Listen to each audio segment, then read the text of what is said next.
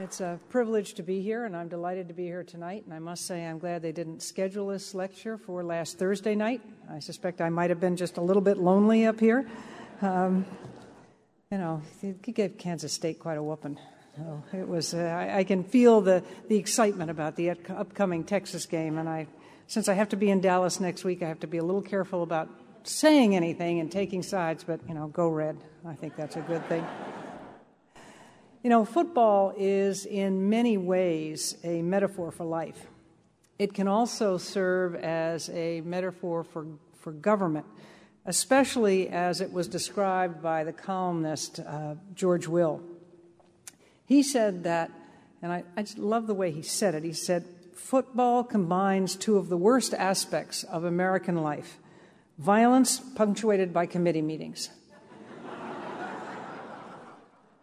I, however, prefer Vince Lombardi's definition of football and what makes for success in football, because what he said it's individuals committed to a group effort. That's what makes a team work, a company work, a society work, and a country work. That's not only a good definition of how to achieve success in football, it's also a good definition of how government should work, coming together in that way. Unfortunately, however, that's not the case as we see our government operating today, especially when it comes to confronting the twin challenges we face of protecting our environment and securing our energy future.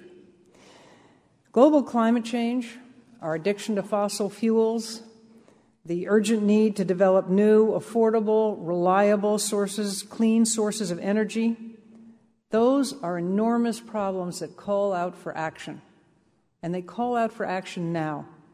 Yet government continues to kick the problem down the road by not assuming that responsibility of making decisions in these areas. Meeting these challenges is not just about accepting responsibilities and responsible stewardship for its own sake, or simply about doing the right thing. And it's not just about keeping our economy growing. It's about our national security, our national way of life, and our quality of life. Let's take the issue of global climate change, which is a volatile topic, if ever there was one. People feeling extremely passionate on every side of the issue. The changing global climate brings with it all sorts of societal disruptions here and around the world that can impact our national security. Let's just take Pakistan as an example. Not only are millions being displaced from their homes because of the flooding that occurred in Pakistan, but our enemies, especially Al-Qaeda, are stepping into a vacuum that's been created by the lack of action by the Pakistani government and the world community to provide food and medicine and housing, and using that opportunity to further destabilize the government and to attack America and the West. Why should we care? Well, Pakistan government is not very secure, and Pakistan has a nuclear weapon. It does matter to us. It matters to us right here. Our addiction to fossil fuel makes us far too dependent on foreign sources for our oil.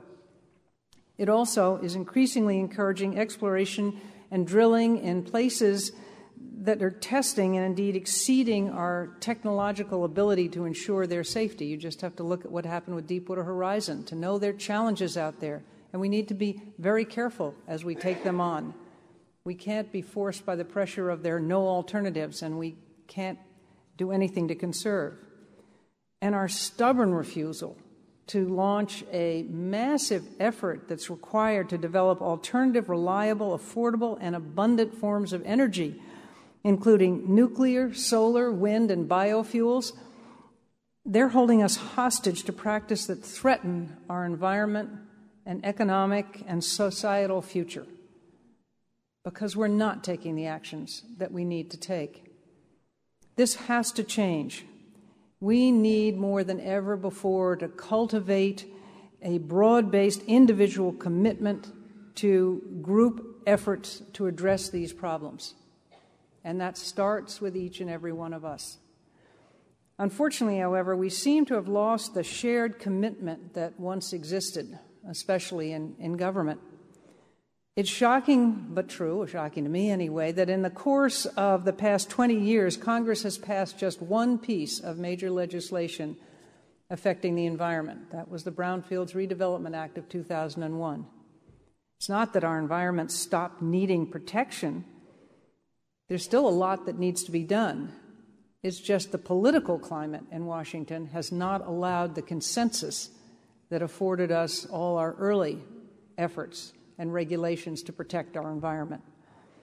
In fact, the attacks on the environment and environmental protection have never been greater than they are today in the Congress and across the country in the course of these campaigns.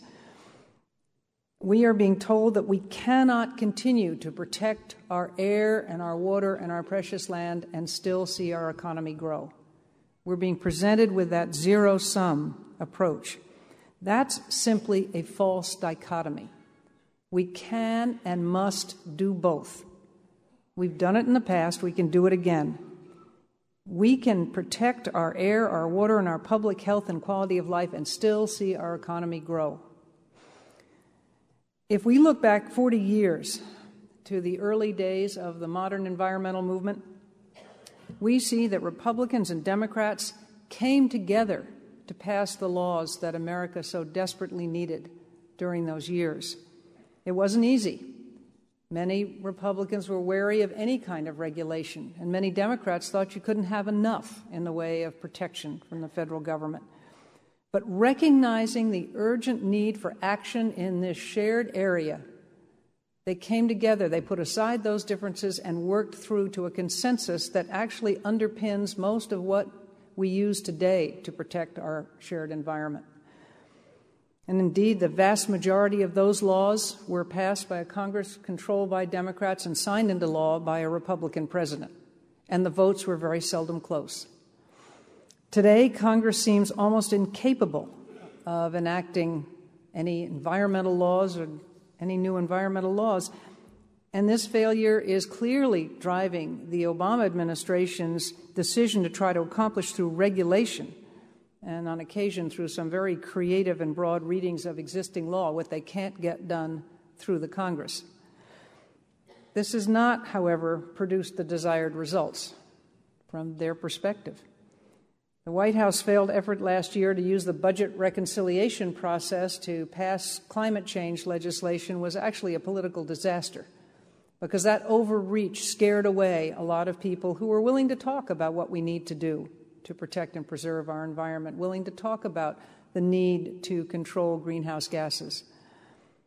In the year and a half since, there's been absolutely no progress on this or in developing a comprehensive energy policy, the comprehensive energy policy that our country so desperately needs. So how have we arrived at this sorry state of affairs? How did we get to where we are today? There's plenty of blame to go around. But I believe that the main culprit is the political polarization that is driving our country, that infects so much of public policy making today. We live in a time where the debate on every issue has become a zero-sum game. Somebody has to lose for somebody to win. The art of political compromise has become very definitely a lost art. Vince Lombardi once said, "If winning isn't everything, why do we keep score?" Interesting point. That may work in the football field, but it doesn't work in the area of political policy making. We have to stop keeping score and start focusing on forward progress toward shared goals. That's what we need to be all about. Let me give you an example of how this zero-sum game mentality has damaged our ability to come together to make progress. It's something that occurred when I was at the Environmental Protection Agency, and it had to do with our successful effort to reduce the amount of sulfur dioxide produced by non-road vehicles. Now, it may surprise you, because it certainly did me at the time, that non-road vehicles, tractors and backhoes, pose a greater threat to human health and the environment than their on-road cousins, the 18-wheelers and the buses. But there was no pollution standard in place at the time for those off-road engines. So we said, look, we got to do something about it.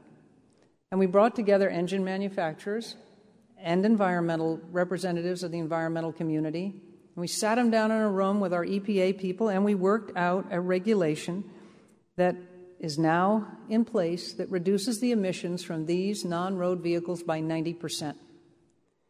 When we announced the regulation, the National Resources Defense Council said that this was possibly the best thing done for human health since we'd taken lead out of gasoline some 20 years before. Well, I was, as you can imagine, very pleased. We'd shown that when you sit business and environmentalists down together with government and they work together in good faith, you can come up with a solution to a problem. You can actually get things done. And, of course, I was very pleased by the NRDC's statement. It showed that we could even get credit from them. And it showed what can happen when we work together. Well, my euphoria or satisfaction, shall I say, over that didn't last very long. And just 3 days after we had announced the regulation, I opened my Washington Post to find an item that reported that the other environmental groups were, quote unquote, apoplectic of what the NRDC had said, giving us this quote. I mean, they said, if you do this, Karl Rove is going to take it out of context like a producer of a bad Broadway play takes a line out of a review and tries to sell it to people, and it would undermine, they were worried that it would undermine their ability to attack what they perceived to be a less than perfect record as far as they were concerned. And within about 3 days after that, I got a letter from the NRDC on my desk, and it said, basically, please stop using the quote. We've looked at other parts of the Clean Air Act, and there may be things are better.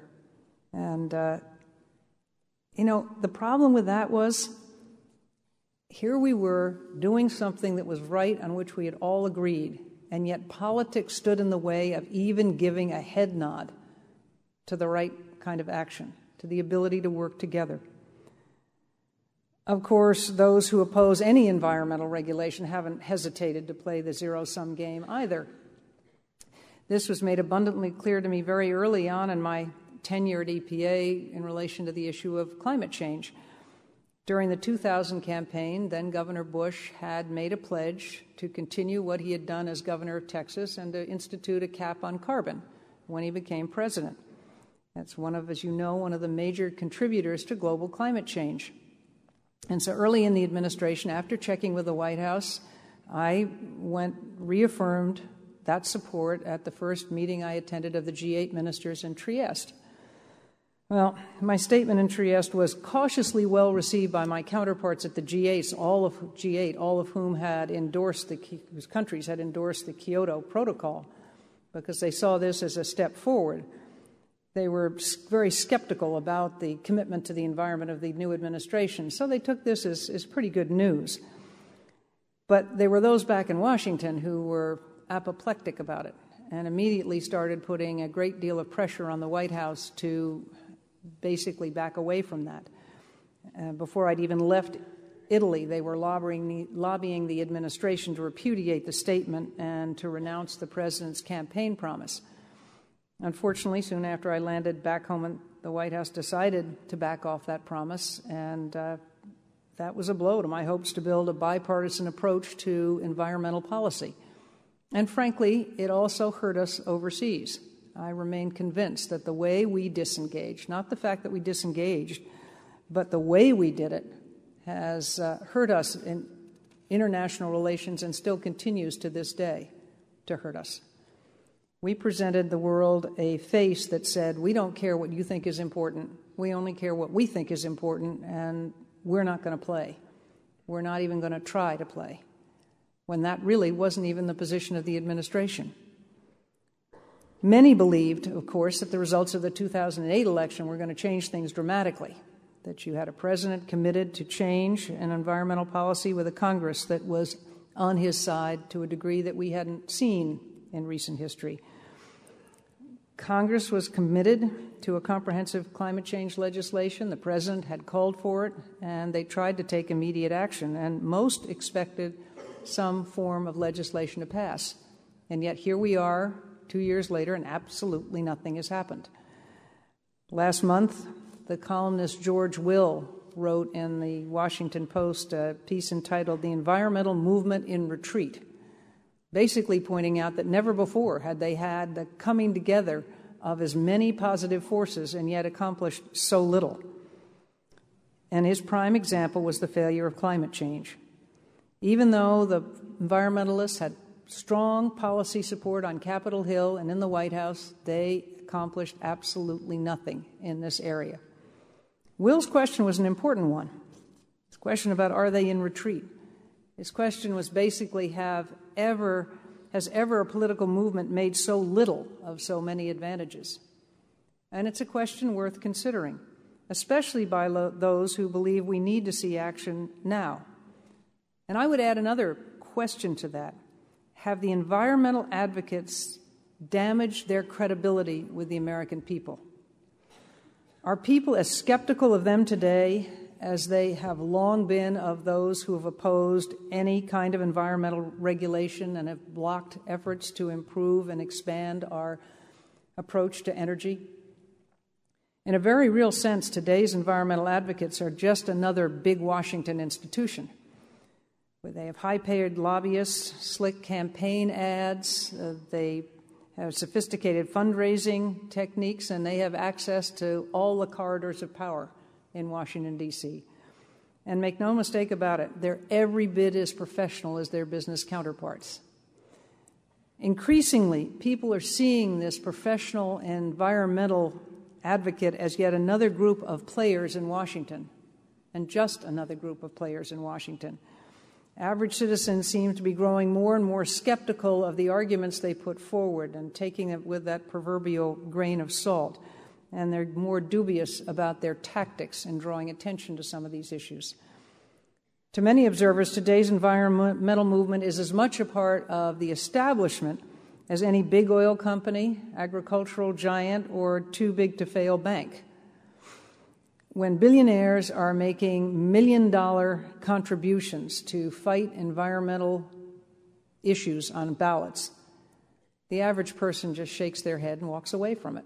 They say, I don't have a role to play here. I don't know what to do.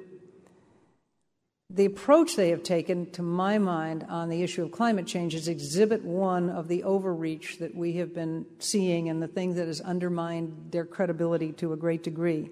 It's a classic case of overreach to build public support.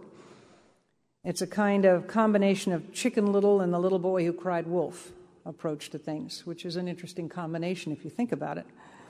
They predicted imminent environmental Armageddon from global warming. The world was going to end tomorrow. They placed all the blame for warming on human activity. They tried to shut down or belittle dissent, and then they used some clever inside the Beltway legislative legerdemain to get their agenda through. But what do they have to show for that approach? Not very much. They haven't achieved a single legislative accomplishment on what they have always said was their biggest issue, that issue of climate change. But what's more important and more troubling is they have helped make the public even more skeptical about the need for action to address some very real problems that we have. I'm convinced that people's confidence in the environmental movement has been undermined by the tactics it's used and by the arguments it's put forward, and it's placed their credibility in the same category as those who say we need to do nothing to protect our natural resources, that nature will take care of any problem we cause if, in fact, we're causing any problem at all through our behavior. Too often, the arguments of the environmental lobbyists have suffered from the perception that they are simplistic, apocalyptic, disingenuous, and anti-prosperity. And in many respects, they have been, if you think about it. Instead of talking about global warming, they should have been talking about global climate change. Instead of blaming human activity for causing climate change, they should have acknowledged that the Earth's climate has been changing for 4.5 billion years, but that human activity is contributing in some measure to climate change by exacerbating that natural phenomena.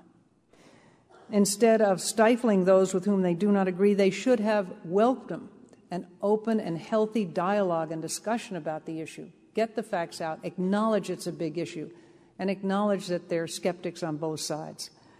And instead of employing slick parliamentary tactics in Washington, they should have been willing to take the case to the people and have won the support of the people at large, because that's what we're missing in this discussion. In short, instead of trying to frighten people into action, they should be trying to reason with them. Scare tactics can work up to a point in a democracy such as ours, but at the end of the day, it doesn't work for a political movement over the long term. It's not the way we do things over the long term in this country and how we respond. And it gave those who want to see no further action for protecting the climate or the environment wonderful openings to go after them, because their statements were so broad that they opened the door to skeptics. The strategy and tactics of both sides have helped to undermine the broad consensus that we had among the American people for sensible, effective environmental policy. In the USA Today, a poll that they conducted back in August, they asked people to rate 9 different issues that they were concerned about in this election cycle, and the environment was number 9. A recent CNN poll said that 3% of those who polled named energy and the environment as among the most important issues facing our country today. The fallout of this loss of consensus for policy initiatives is enormous. By driving the environment to the bottom of the policy agenda, it has become far less likely that we will see the sort of sensible, balanced environmental and energy policies that we need to go forward. If this continues, it will have grave consequences for the future of this country. Today's environmental policy and energy policies have never been more closely entwined or aligned. The need to reduce our reliance on fossil fuels has never been greater. That's true from an environmental protection point of view and from an energy production perspective. And it's true no matter what your view on climate change. Even if you do not believe that humans are contributing in any way to global climate change, doesn't it just make sense to take greenhouse gases out of the atmosphere to help to clean our air, the air we breathe every day? Even if you don't believe that fossil fuels pose any threat to our environment, who would argue that decreasing our reliance on foreign oil isn't a good national security goal? And even if you don't believe that we must find alternatives to fossil fuels, who would argue that developing cleaner, more abundant, more reliable, and more affordable forms of energy isn't a good economic move for our country? Yet when it comes to the pursuit of contemporary environmental and energy policy, we have become very good at saying no to just about any alternative that we can think of. There's always a reason to oppose something. If we want to preserve our economic strength and our way of life, we are going to have to start to learn to say yes. Too many sensible solutions have been unwisely and unprofitably politicized and demonized by both sides of the issues. We don't want to import more foreign oil for a whole host of very good reasons, but neither do we want to engage in domestic exploration. We don't want to talk about that. We don't want to use coal because it's dirty, but we don't want to invest the way we need to in new clean coal technology. We like natural gas because we have lots of it and it's relatively clean, but nobody wants a gas pipeline anywhere near them. I mean, witness the explosion that we saw in California. There are very real concerns there. We want to reduce greenhouse gas emissions that come from producing energy, but we don't even want to talk about nuclear power, even though that's the only form of base power that releases no greenhouse gases or other regulated pollutants when it's producing power. Even wind turbines come under attack as being visual pollution, and for those who worry about birds, they don't look the same way when they come out of a windmill as they did going in, and they tend to be in flyways because that's the way the wind blows. Yet while we fiddle, the rest of the world is moving forward. We're not the only ones facing these issues, and there are other countries around the world that are taking advantage of this. There's no better example than China. And in the next lecture series, you're going to hear more about that, I trust. In his last book, which was called Beyond Peace, it was published just after he died in 1994, Richard Nixon wrote that he believed that China could become the world's richest capitalist economy in the next century. In fact, I had in 1990 an opportunity to sit down with him on a one-on-one where he said, China is the next superpower. And we better be nice to her now and engage her now while she needs us, because she's not going to need us very much longer. He went on to quote in his book Napoleon, who 200 years before that had said, China, there lies a sleeping giant. Let him sleep, because when he awakes, he will conquer the world. Now we're a decade into that next century, and it appears that Mr. Nixon and Napoleon were pretty well on the mark. Earlier this year, New York Times columnist Thomas Friedman, writing from Hong Kong, quoted a leading Chinese official who said, China was asleep during the Industrial Revolution. She was waking during the Information Technology Revolution. She intends to participate fully in the Green Revolution. Now, Friedman went on to admit that he was stunned to learn about the sheer volume of wind, solar, and nuclear and mass transit and more efficient coal-burning projects that were underway in China. Here are just two of the facts that blew Friedman away. Over the past year, so many new solar power makers have emerged in China, that the price of solar has fallen from roughly 59 cents a kilowatt hour to 16. China is undertaking the world's most rapid expansion of nuclear power. It's expected to build 50 new reactors by 2020. The rest of the world combined might build 15. China's potential as a new market for a whole host of goods and services remains vast. Its economy continues to grow in double digits. Its potential as a partner in scientific, technological, and environmental progress is also huge. There's enormous opportunity in China, and China is going green. Today, China is building more nuclear reactors and clean coal facilities than we are. Tomorrow, China will take the lead in developing the next generation of technology. They're just not satisfied with bringing in our technology, other countries' technologies, and letting them build. They're watching that technology, they're analyzing it, and they're taking it the next step. Unless we get there first. And China is responding to both the growing global appetite for a cleaner environment and to their citizens' demand for cleaner air and water. We must do the same.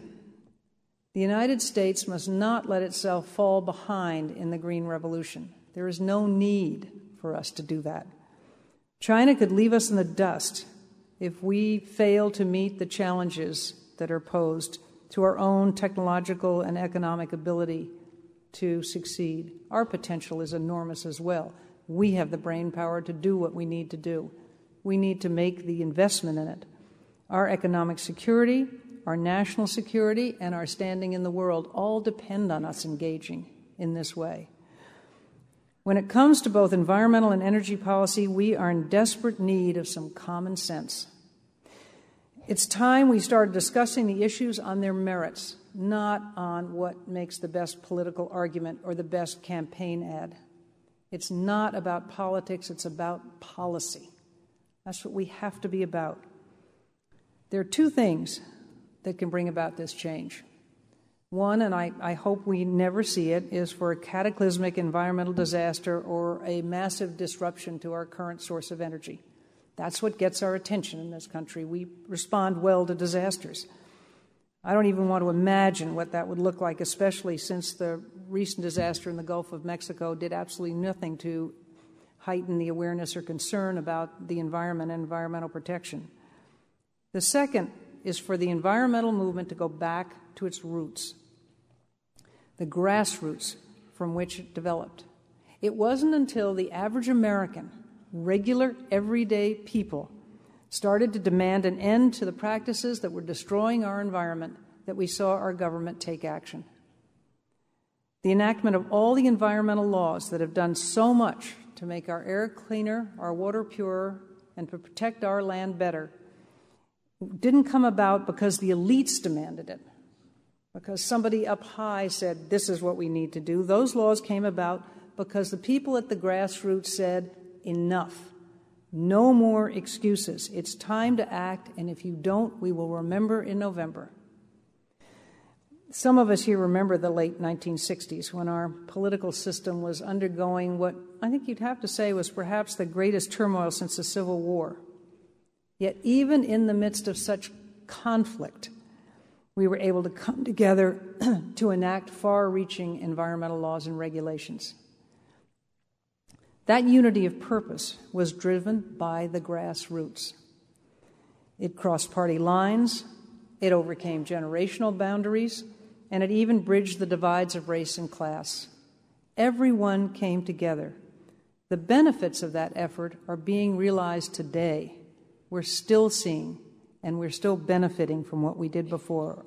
As I said before, our air is cleaner, our water is purer, and our land is better protected than it was 40 years ago when the Environmental Protection Agency was established. It's all because people came together and demanded it. The challenges we face today are no less urgent than those of 40 years ago. That's why we need a similar unity of purpose at the grassroots starting today, starting now.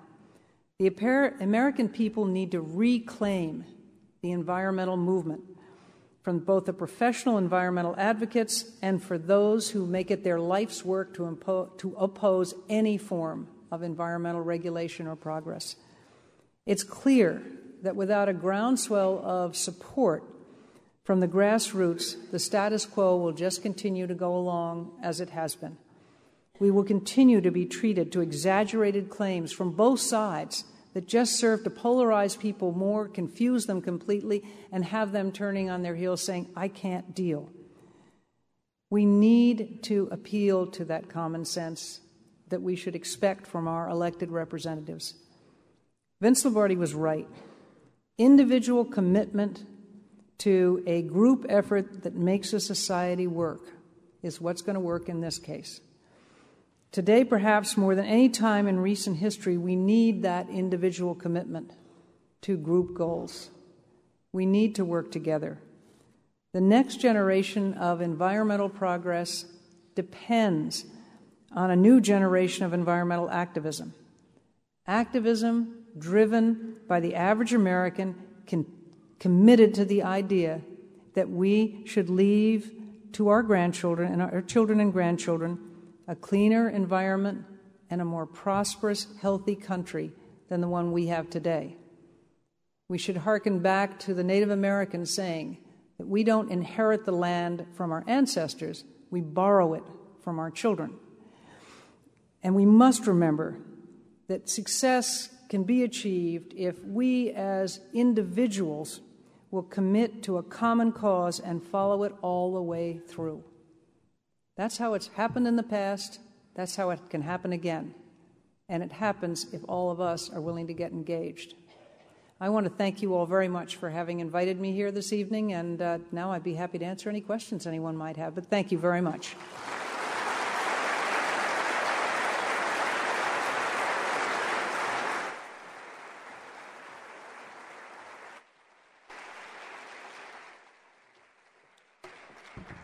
Governor Whitman, thank you so much for a very stimulating and thought-provoking lecture this evening. My name is Kim Roback, and I am the president of the Nebraska Foundation for the Humanities, and I have the pleasure this evening of moderating a discussion with Governor Whitman. And I also want to thank you for wearing Husker red tonight, knowing your love of football. And we did actually have a little discussion about football before the lecture this evening. If you have any questions that you would like to ask, there are ushers in the aisles who will be walking up and down the aisles, and they're there to collect your questions, and they'll bring them up to the stage. And at the end of the evening, Governor Whitman will be in the lobby, and she is available to sign copies of the book, Written in Water, which is a compilation of essays, including an essay written by Christine Todd Whitman. So she will be available for that purpose. Now, this afternoon, she had the opportunity to meet with a group of students from the University of Nebraska, the Thompson Forum Scholars, and they had a series of questions, and I'm going to start with that while we're compiling questions that you might have of Governor Whitman. So, to begin with, talk about your view of the future of nuclear energy. And you may know that Nebraska has 2 nuclear power plants. And so one of the questions is, what is the future of nuclear energy and what should we do with nuclear waste? Sure. Well, I have to start with a disclaimer when I answer this question. Mic on? I'm supposed to turn that on? Well, I'll stand back here. I have to start with a disclaimer when I answer this question because I co-chair something called CASE Energy, the Clean Safe Energy Coalition. And it's funded by the nuclear industry. But my co-chair is Dr. Patrick Moore, who is a scientist and was one of the co-founders of Greenpeace. So he is a very well-respected environmental activist. And both of us were approached to see if we'd be interested in going out and talking to people and starting a grassroots movement with facts about nuclear energy so that the people can make their own decision about whether this is the right thing for them, whether they want to see more nuclear power or not. Patrick and I both come at it from the perspective of we know that the latest figures, Department of Energy, we're going to see a 28% increase in electricity demand by 2035. That sounds like a long way away, but it's tomorrow as far as utilities are concerned because of the scope of the financial commitment and capital expenditures that have to be made and planning that goes into it. And if we're going to bring more energy on, we're always going to have coal. It's better than 50% of our energy. We'll have oil and gas. We can and must do much better with conservation. But we're also going to need other forms of green power. And while wind and solar are very good, they are still not base power. They're what we call peak shaving. They work when the wind's blowing and when the sun's shining. And we will figure out how to save them and store that energy at some point. But we haven't cracked that nut yet. So we're going to need some base power. Nuclear is 20% of our power mix today, but over 70% of our clean power today in this country. We think we ought to keep it at about 20%. So what we do is we go around to areas where they have nuclear reactors or there's an appetite for nuclear, and we talk to newspapers, we give speeches, we do interviews just to get facts out about nuclear power and where it stands today in the country. If you were to take the president's goals for climate change and the Waxman-Markey bill as it passed the House, you'd have to have 45 new nuclear reactors by 2050. We're not going to see that. We're not going to have that many new reactors built. And I don't know that we want to reach those goals solely on the back of nuclear. But I think we need more nuclear, and we need to get it out. Now, one of the big questions is that last one, what do you do with the waste? I like to start by describing what the scope of the problem is. There are 104 nuclear reactors in this country. If you took all the waste that we have from those 104 reactors and laid them end to end and together, you'd fill up one football field to the height of the goalposts. So it's not something the size of Maine or New Hampshire most people think of. They're stored safely on site now in underground aquifer holding ponds or above ground reinforced concrete bunkers. But that's not ideal. That's 104 sites around the country.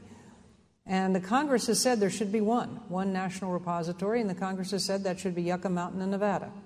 CASE doesn't take a position on whether Yucca Mountain's the answer or not, but we do take the position that Congress ought to do something about what they've called for and make a decision. If it's not going to be Yucca Mountain, where else should it go? And we also need to put more money into the research and development going on around reprocessing or recycling the waste. A spent nuclear rod today has between 96 and 97% usable energy left in it, fissionable material. France and Japan, France is almost 80% nuclear. Japan is rapidly becoming more nuclear. Great Britain's going nuclear. Even Germany is. Where they reprocessing that, they reduce it to 2 to 3%. So there's a much smaller amount to deal with. So while the issue of what you do with the waste is clearly one that needs to be addressed, it should not be, I don't believe, a showstopper, because there's enough going on in reprocessing now. And, oh, by the way, as taxpayers, we've spent literally billions of dollars in getting Yucca Mountain ready. Depending on what happens Tuesday, maybe with Harry Reid out of the Senate, Yucca Mountain will go forward. You never can tell. There are all sorts of things that happen. You started off by talking about the safety of the country and internationally. And Nebraska sits over an ocean of water. I don't know if you're aware that Nebraska sits over the Ogallala Aquifer, which is one of the largest aquifers in the world. One of the questions that was asked is, how do we avoid the potential threat of the privatization of water? Because today we fight wars over oil, and many say that in the not-so-distant future we're going to fight wars over water instead, and people are buying up land and water rights. And so how do we deal with the issue of water in the future? Boy, I wish I had the magic wand answer to that, because I happen to think water is the number one environmental issue of the 21st century. It is obviously impacted by the issue of climate change. They're interrelated, but I think water is the only environmental issue that I know of that people actually shoot one another over. We've done it in this country, and we see it happening around the world now, and it is an enormous issue for us. Water rights have always been something that have been enormously contentious, particularly in the West. When you buy property and you buy your water rights and who has those rights, it's something that's got to be dealt with at the state level, at the local and the state level. And the federal government at times is going to have to step in when they're large aquifers, when the drainage basin is feeding a big area, like, for instance, the actions that need to be taken and have been taken along the Mississippi River Delta, because that Mississippi River provides water for irrigation for a whole host of farms and very fertile areas, and yet there's a lot of pollution, and a lot of the dead zone that we see in the Gulf of Mexico comes from the over-fertilization running off and the pesticides that run off in the Mississippi River. So there's a role for all three levels. It's something, though, that is going to be enormously contentious. Right now, I chair something called the Water Policy Group, and we did a paper about a year ago on the situation in Atlanta, where, as you may remember, about a year ago, Atlanta was about to go under very severe water restrictions and was in legal battles with the surrounding states. That's something, again, the best we could say to them and work with them on is they got to go work that way through the courts, but they've got to do it with the kind of attitude that we're all in this together. We don't make more water. We have got to be more cognizant of how we use our water. We've got to be smarter about brown water and the use we can put to brown water. And we have to educate the public on what living in a watershed means, because we all live in one. Well, as a follow-up to that, you may be also aware that there is the potential of a pipeline coming through Nebraska, an energy pipeline. And the question is, what effect will that have on the Ogallala Aquifer, and will that endanger Nebraskans? And should it be built? Well, it depends on how it's done. I can't stand here and say it's going to be a problem. At this point, you have to do a very thorough environmental impact statement. I mean, we've got to have power, and at some point we have to realize that there are going to be trade-offs in power, and it's not always going to be optimum on the kind of energy sources we get. At the same time, there is absolutely no reason to try to shortcut anything, and when you're dealing with something as precious as an aquifer, such as this one, you've got to make very, very sure that every step is taken before the decision is made to go forward, to do all the modeling, to take a hard look and make sure that it's going to be safe, and then the very best of technology, if the decision is made to go forward with it, that it's the very best technology with the best oversight. And part of the problem that we have is oversight is not always what it should be, and government agencies have not always done everything they should. I mean, if you believe half of what they wrote about the Mineral Management Service and the way they did the oversight of the Deepwater Horizon, it was appalling, the lack of oversight. And that's where government fell down on the job, and you've got to have those things working together. Being an election year, you're seeing a lot of political wrangling going on, and you started out, you talked a little bit about the fact that there's plenty of blame to go along. There are a couple of questions here that deal with the whole partisan politics government issue.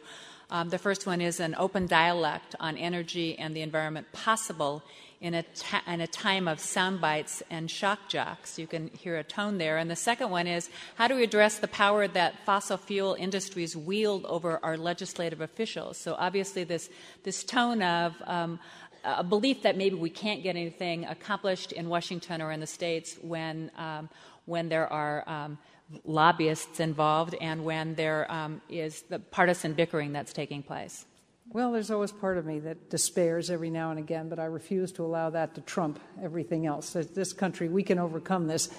And as I said to at lunch today and to some of the students, when we start asking these kinds of questions about how do we clean this up, what do we do to make sure our politicians are acting in our best interest and not in the caucus's best interest, not in the interest of what's going to get them an extra vote, is look in the mirror.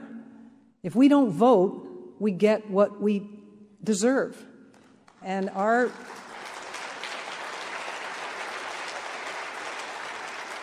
voter turnout has been abysmal. Until the Obama primaries 2 years ago, the average voter turnout in this country in a primary was 10%. And even in the general election, in the Obama election 2 years ago, where he made a huge effort to invigorate the 18 to 25-year-old voter and went to a lot of the campuses and got them all stirred up, while some campuses went out and voted overwhelmingly, this average in that age group still across the country was 17%. In an election year like this, the average voter turnout is usually 34%, and we think we've done a really good job if we get to 51% in the presidential. That's not how a democracy works. And I have used this already today to tell people who get discouraged and say, well, it's not going to make any difference what I do. What can a few of us do to change Congress? They don't pay any attention to anybody. It's all the big lobbyists that control everything because they control all the money. The example I use is the Terry Schiavo case. Now, that was an instance where nobody won. There were no winners in that. But the people who felt strongly that Congress needed to intervene to ensure that she was not disconnected from life support were single-minded in communicating that opinion to Washington. I mean, they inundated Capitol Hill with faxes, emails, telephone calls, letters, to the point that you had a bipartisan vote that was pretty overwhelming, with a lot of moderate Democrats voting for that intervention. They acted in 4 days, and the president cut a vacation short to come back and sign the bill. And the next day, depending on which poll you looked at, they said between 70 and 80% of the American people thought Congress had no business acting. No matter what they thought about the actual case itself, Congress should not have acted in this case because it wasn't Congress's business. It was a state issue. It had been through the courts, and it was a private matter. It was that combination. It wasn't Congress's. Well, that meant that 20 to 30% of the American people got Congress to act in 4 days and the president to sign the legislation. What does that tell you? That tells you that everybody else who thought Congress shouldn't have acted, was overreaching, I knew a lot of them. They were very passionate, and they had really big arguments, but they were with their car radios or their television sets, and they didn't vote. So we've got to understand that we are the only ones who can really affect the change. And does big money play a role? Yes. But, ask Ross Perot and Steve Forbes whether big money wins every election. It doesn't. Mm-hmm.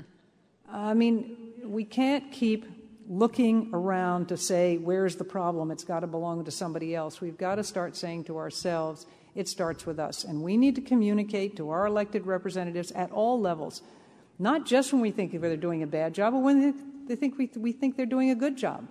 And it doesn't mean writing every day. It just means taking those issues about which you care, that you think are important, and letting them know. Because and you can attest to this for your political experience, even if the office holder themselves doesn't answer the telephone or read every letter, there's somebody in that office that does and compiles that information and tells them, this is what your constituents care about, this is what they're writing about, this is where they are on this issue. May not change their opinion. I happen to know in the Terry Schiavo case is a very clear example where it did. We had 2 senators from the state of Maine who both normally would have voted against the intervention. One was running for a re-election, and she was overwhelmed with people saying, you've got to vote for this intervention, and she did. The other one didn't vote for the intervention. She voted against it, thought she was dead when she got back to Maine, thought this is going to be it, the end of my career, because I've been always a bit of a maverick, but this would have done it. 72% of the people in Maine thought she'd done the right thing. But she didn't hear it. That's not what she was hearing. That's not what her constituents were telling her if all she paid attention to was the letters and the emails. As a follow-up to that, what role do you think that individual states should have in national and international energy or environmental issues? How do the states get involved? Well, I'm always, as a former governor, I tend to be a states' rights person. And I don't want the federal government to become the all-imposing arbiter of all standards. But having said that, the scope and breadth of the access to information and scientific evidence that the federal government has, particularly in the environmental area, makes it absolutely appropriate, I think, for the federal government to set the base standard of what is protective of human health and the environment. Then if a state wants to become more protective, God bless them, let them do it. That's up to them. But the kind of research that can be done at the federal level and the scope of it to do the analysis, whether it's computational toxicology or however they do it, looking at the studies, their ability to gather studies gives them the ability to be much more accurate in what's protective of human health and the environment and safety. And so they should set that base standard. A question that was asked then is, how can our government be convinced to invest in the green technology research that makes us more competitive with the rest of the world when we're so concerned with our growing deficit and with the budget as it exists today? And that's going to be a real issue, because I think what we're going to see after this election cycle is a lot of people who are going to be new to public office who have gotten there because they have run against any spending of any sort. And that, I understand that sentiment, and I understand why people are just sick to death of the spending that goes on in Washington and the seeming complete disregard on both sides of the aisle for a deficit and what it means to us and what paying down that deficit means to us. At the same time, there is always the need for strategic investment that is going to help ensure that we have a strong economic future. And that's where this investment in, the president, let me back up, who is a great communicator, as people have said, has done a very bad job, I think, of communicating the new green jobs. He talks about them, but he doesn't really express them well, and he doesn't make people believe that they're actually happening now. But if you look around at look at what's happening with the E-15, even though I don't think it's going to have the kind of immediate impact that people think it's going to have because of the way that it's being proposed, you're talking about recognizing that most of our oil goes for mobile sources, and we need to change that. And that's going to mean more people planting more crops. It's going to mean more ethanol, mean more biofuels, and those are going to be good jobs. It's one of the things when we talk about nuclear, we talk about. Nuclear reactor employs some 500 to 700 people, permanent jobs that aren't going to move anywhere when they're up, and they pay about a third more in almost every level than a similar job in the local community. These are jobs that we can now start to develop if we're going to say we're going to get into this. And if we do the kind of research and development that we need for these new approaches to the environment, it can be pretty exciting. Right now in New Jersey, on our farm, our daughter and son-in-law are building a home. These are young guys that came up with this concept. It's going to be the new Green Building Council of America has a standard called Leadership in Energy and Environmental Design that's recognized internationally, and there are a lot of buildings here and in Omaha that are LEED buildings, and they say that you're doing a really good job, and they have categories. There's basic LEED, silver, gold, and platinum. This will be a LEED platinum house, not with solar, not with wind, not with geothermal, just in the way it is built, with the kind of products that are used, and the cost is less than what a stick-built house in our part of the world would cost. They are just one little company doing this. There are other companies doing it. There are a lot of exciting ideas. They all tend to be small now because they haven't gotten the investment yet to take them up to the next step. But they're out there, these jobs. And that's going to be the future. The rest of the world's going to go beyond us. We're going to be left behind. We better find our niche fast. There are a number of questions that are here that I would love to ask, but I think we have time for one last question. So I think this question has been asked of you more than once today. Evidently, the EPA came out with a regulation today that talks about regulating dust. Okay. And the question is that such an illegal policy that it ends up stimulating public skepticism and anger toward environmental issues? No, I think probably without question the way it gets reported. I don't really know. I mean, this was new to me today. I just saw a Greenwire article on it. It's a proposal going after large dust particles, but that's going to capture farmers and ranchers. And I don't know why they're going to do it, because I don't know what you tell a rancher or farmer. Don't drive the tractor when you're having a drought. Don't go down the dirt roads. Doesn't make much sense. I mean, you can either oil the roads, as we do in the East, and you don't want that in your corn crop, or you can use water, which is too precious to spread on the roads to keep the dust down. In fairness to the agency, I understand exactly why they have to take on this issue, and it's more about cities like Las Vegas, where you get the winds coming in and the dust off the desert that cause real problems for human health. Now, what they're going to do about the winds and the dust in the desert, I don't know. I don't know how you're going to make the desert wet, but there are real problems out there with particulate matter, both fine particulate matter and with the large dust molecules. But I'm kind of stumped as to where they think they're going to go with this one. And there are other issues that I would rather they took up than this particular one, because I don't know what they're going to possibly suggest people can do. Well, I appreciate your time with us this evening. We loved having you in Nebraska. One of the questions that was first asked of Governor Whitman when she spoke with people this evening, I think the first question everybody asked is this the first time in Nebraska? No.